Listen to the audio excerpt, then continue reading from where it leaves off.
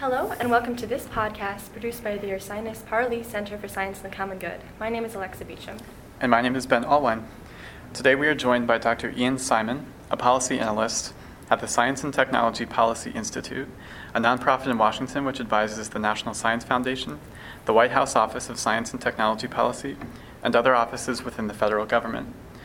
Dr. Simon is trained as a microbiologist at Yale University and has served as the Science and Health Advisor for Nevada Senator Harry Reid. Dr. Simon, thank you for joining us today. Thanks for having me. So, getting right in here, in the midst of your microbiology graduate program, you realized that you were becoming far more invested in politics and science policy. Can you describe your background as a scientist up until this point, and can you share what caused this shift in interest? So early on in my grade school, I knew I always had an interest in science, and then when I was about 14 or 15, I became somewhat obsessed with viruses, and specifically retroviruses. I was at a Saturday morning extracurricular sort of science event. They have it every week, and it was at a laboratory at the Medical College of Virginia. And this particular day, some graduate students came in to help us with one of with our lab we were doing. We were gram-staining bacteria, which is a pretty fundamental experiment that every microbiologist sort of does in their first college course. And through one of the breaks we had, the graduate students started describing their own research and how they work with retroviruses. And I sort of just said, so what is that? I don't even know what that is. And they started describing how HIV and other retroviruses hijack your body's own genome and evades the immune system. And it's essentially like a super spy, but for the body. And for me, hearing that, I was just totally engrossed. And I said, okay, that's what I want to do. I want to be a virologist. I want to study viruses. I want to figure out what makes them tick and why they cause disease and how you can stop that from happening. So from that point till about 10 years later, I was in the laboratory. I was finding different science fellowships in the summer. And I was when I went to college, I worked part-time in a science lab, and during the summers, I found different fellowships that allowed me to go do research at other universities.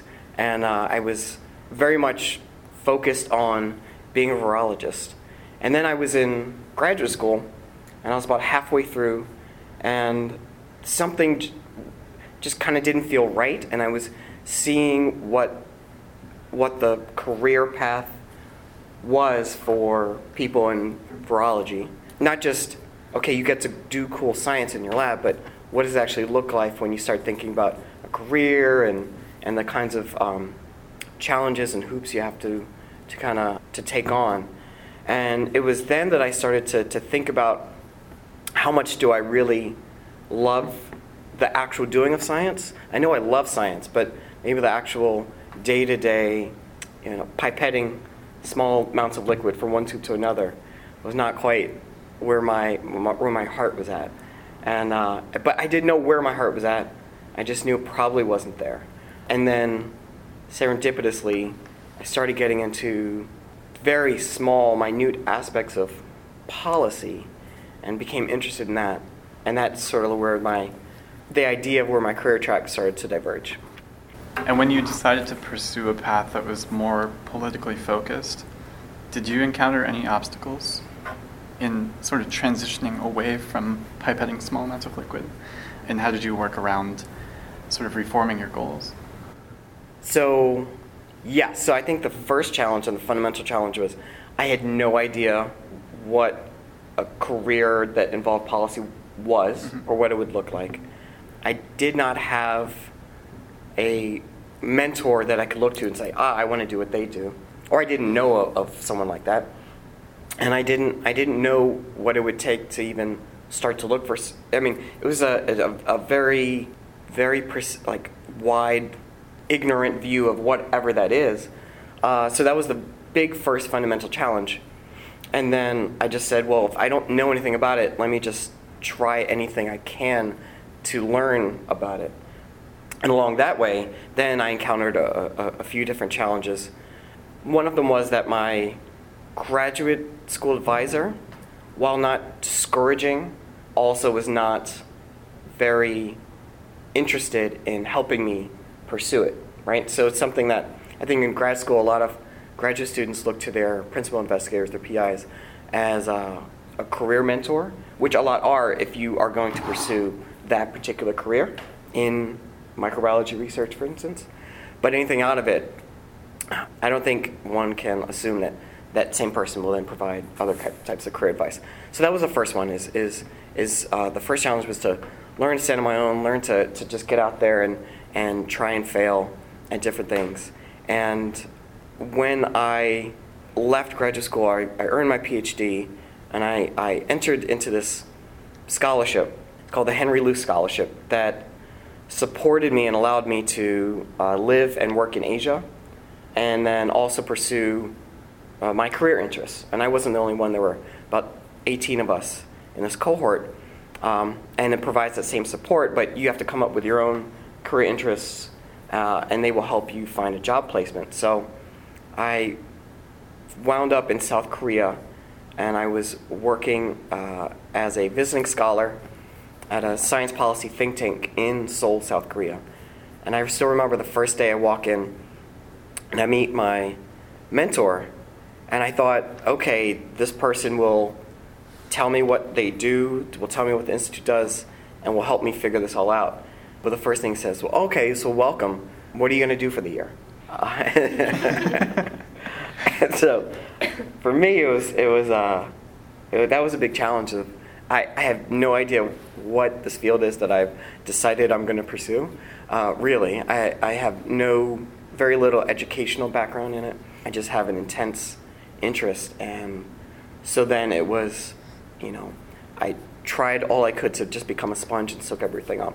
But that was one interesting challenge of just kind of being thrown in the deep end, and someone saying, "All right, now swim." So when you first started investing yourself in science policy, you explained that you had never been busier, but you had also never been so satisfied by your work.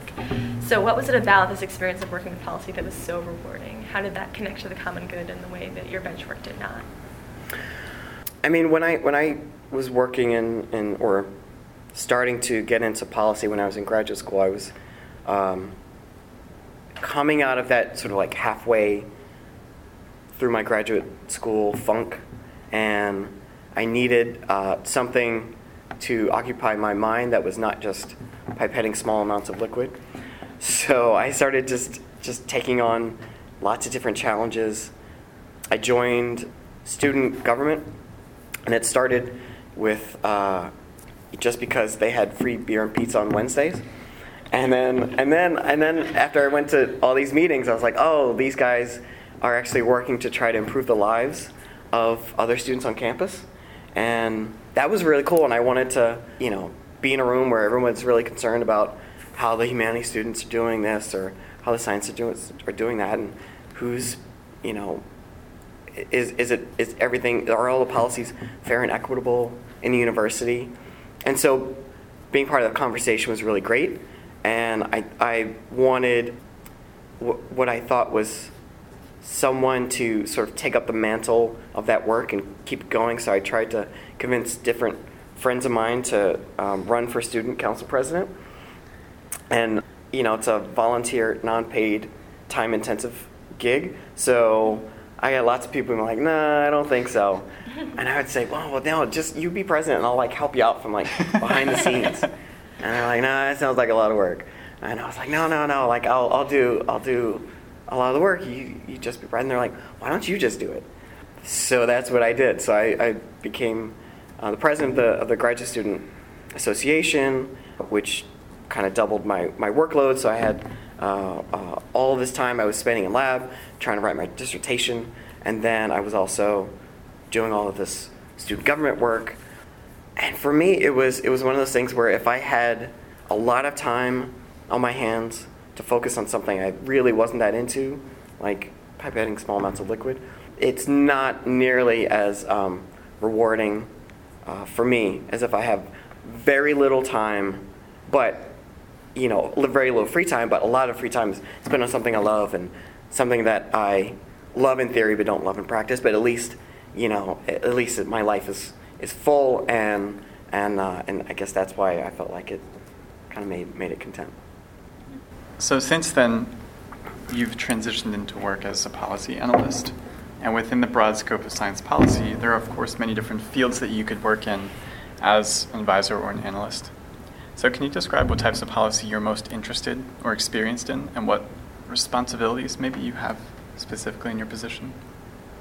There's actually, I guess I'll describe it by saying this, that, and I've held many different roles as a science policy analyst or advisor, and some of them are very general, and some of them are very topic specific.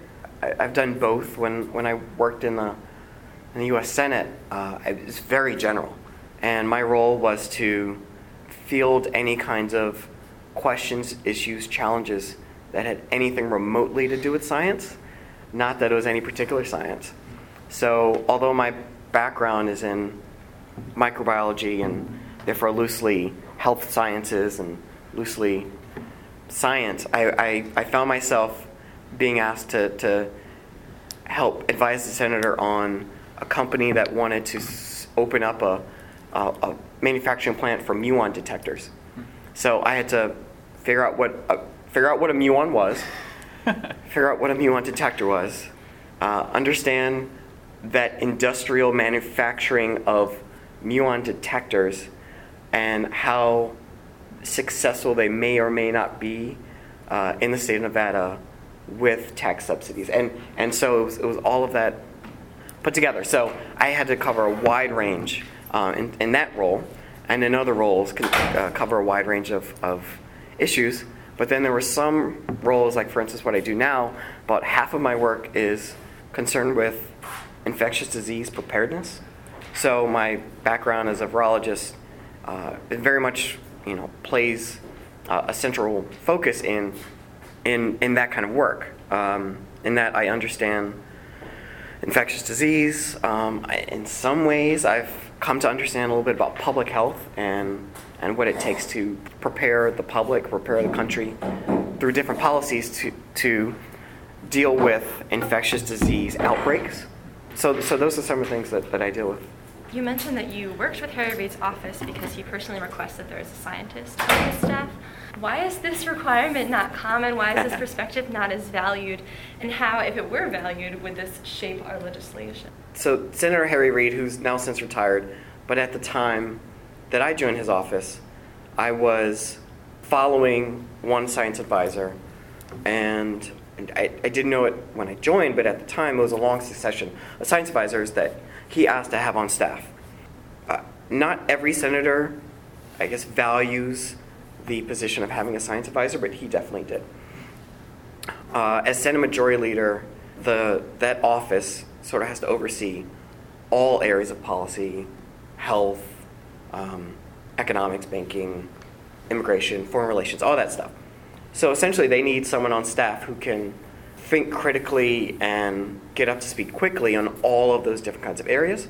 And not all leadership offices like his specifically ask for a science advisor, but it is the case that a lot of these offices want folks that can be mini inter-office expert on whatever issues are pertinent to their responsibility. So as a Senate Majority Leader in leadership, he needed lots of different expertise on staff. Other congressional members might only have responsibilities for certain select committees. So if they are on a banking committee and finance and immigration, for them, a lot of them feel like they definitely need folks who can speak to those areas intelligently and help them navigate those issues. But if they don't have a committee responsibility that touches on science, for instance, they may not prioritize having a science advisor on staff. So that's often why I think not everyone has a science advisor on staff. Other folks might feel like the advantage of having someone who can understand science is that science is not just limited to one issue area. It's actually something that informs lots of issue areas. If you're on the banking committee, it might help to have someone on staff who understands how blockchain works, or cryptocurrency, and these are things that aren't just, at the heart of them financial constructions. They're computer science challenges. They're IT challenges. So should they have them on staff? Would it help make better policy? It couldn't hurt. In your own words, how would you describe what policy means for people whose lives or careers are organized around current science policy, but also for people whose lives don't necessarily involve issues relating to policy every single day? So as I see it, the definition of policy is any kind of rules, regulations, decisions about what to fund, what not to fund, what to advocate and amplify, and what not to advocate and amplify. Those are all different types of policies. The way I see it, we all interact with policies and policies that have been made in our daily lives. The seatbelt that you wear when you get in the car is a policy decision. Whether or not you are driving on the left side or the right side of the road is a policy decision. The door that you walk through into your office that has a handicap button that automatically opens the door is a policy decision. And we all interact with policy decisions, policy implications every day. So policy is all, it's definitely all around us. Science policy is both, it's sort of a two-way street. It's both policies for the advancement of science and the management of science. So policies like, are we going to fund lung cancer? Are we going to fund HIV research? Are we going to fund a new quantum, at some sort of atomic machine? Are we going to fund muon detection research? Those are policies that inform science, definitely. But then you have science that informs policy. If you take something like Superstorm Sandy, right, that came up the coast a few years ago and flooded parts of New York and New Jersey, there was science, and there were science advisors that went to the states of New York and the states of New Jersey and says, here's what the science is telling us about how severe the storm will be. This can inform your policy about whether or not to close off subways or close this or prepare for, what we see as an eventual catastrophic event. And then, for instance, one state will choose one route and one state will hear the same scientific evidence and choose another route. So you have science that will inform policy decisions, but then at the same time you have the policies that help manage and regulate science. What changes would you like to see brought to how the legislative or executive branch contends with issues of science policy? If we all lived in a perfect world, we would be not only investigating what is the most effective science policy, but it would take on a larger role in the decision making. Not the primary role, but a larger role in decision making about policies and legislation. So right now, in terms of how things like science policy are crafted, there's economic considerations, there are social considerations, there are political considerations, there are scientific considerations, and there's not, I don't think, any one lever, but just the idea of giving science a larger say in how those decisions are made, I think is going to inform and influence better policy decisions down the road. Interesting. I'm also wondering how science can be used in value-based considerations when making policy. So, Alexa and I are each fellows of the Center for Science and the Common Good. So what does the common good, hopefully as practiced through policy, represent to you, and how is this common good constructed from values and goals of the federal government? So, I guess I think of science as playing the role of how, in its purest form, science is the way that the human race explores its world and tries to make sense of it by gathering data, experimenting with different hypotheses, gathering those results, coming to a conclusion to inform the next round of ideas and hypotheses, and going back and testing that again and again and again.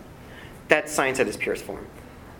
And I feel like just the pursuit of that will inform the values of a society, of a government. There are things that we know today that we didn't know 50 years ago because we gathered data, we tested hypotheses, we gathered results, we looked at our previous ideas in a new light, and it informed the new way, or a new way of thinking about how we value, individuality, privacy, human dignity. The more information we had, it informed a lot of our values, so that they evolve together. And I think in its purest form, that's the beauty of science, is that it will, not only does it just give us facts and figures, and now we know this versus that, but it helps us understand our world much better. And that world, a lot of it is, the world that our society lives in, and how we value each other, how we value collectivism versus individualism. Whether or not it's right or wrong, at least now we have more information about all of these things. How can we continue this conversation in our own lives as constituents that are affected by policy that's made every day, as students, and just generally as individuals? I think one of the best ways to continue the conversation is to stay informed. A lot of the information we get right now are very short segments, sound bites, headlines. Often headlines are misleading or only hold part of the story. And so I think one of the ways to continue it is to keep digging when it comes to issues around science and science decisions, or even decisions that you might say, why don't we know that yet? Or how could we know more about the subject? Well, Dr. Simon, thank you for joining us today.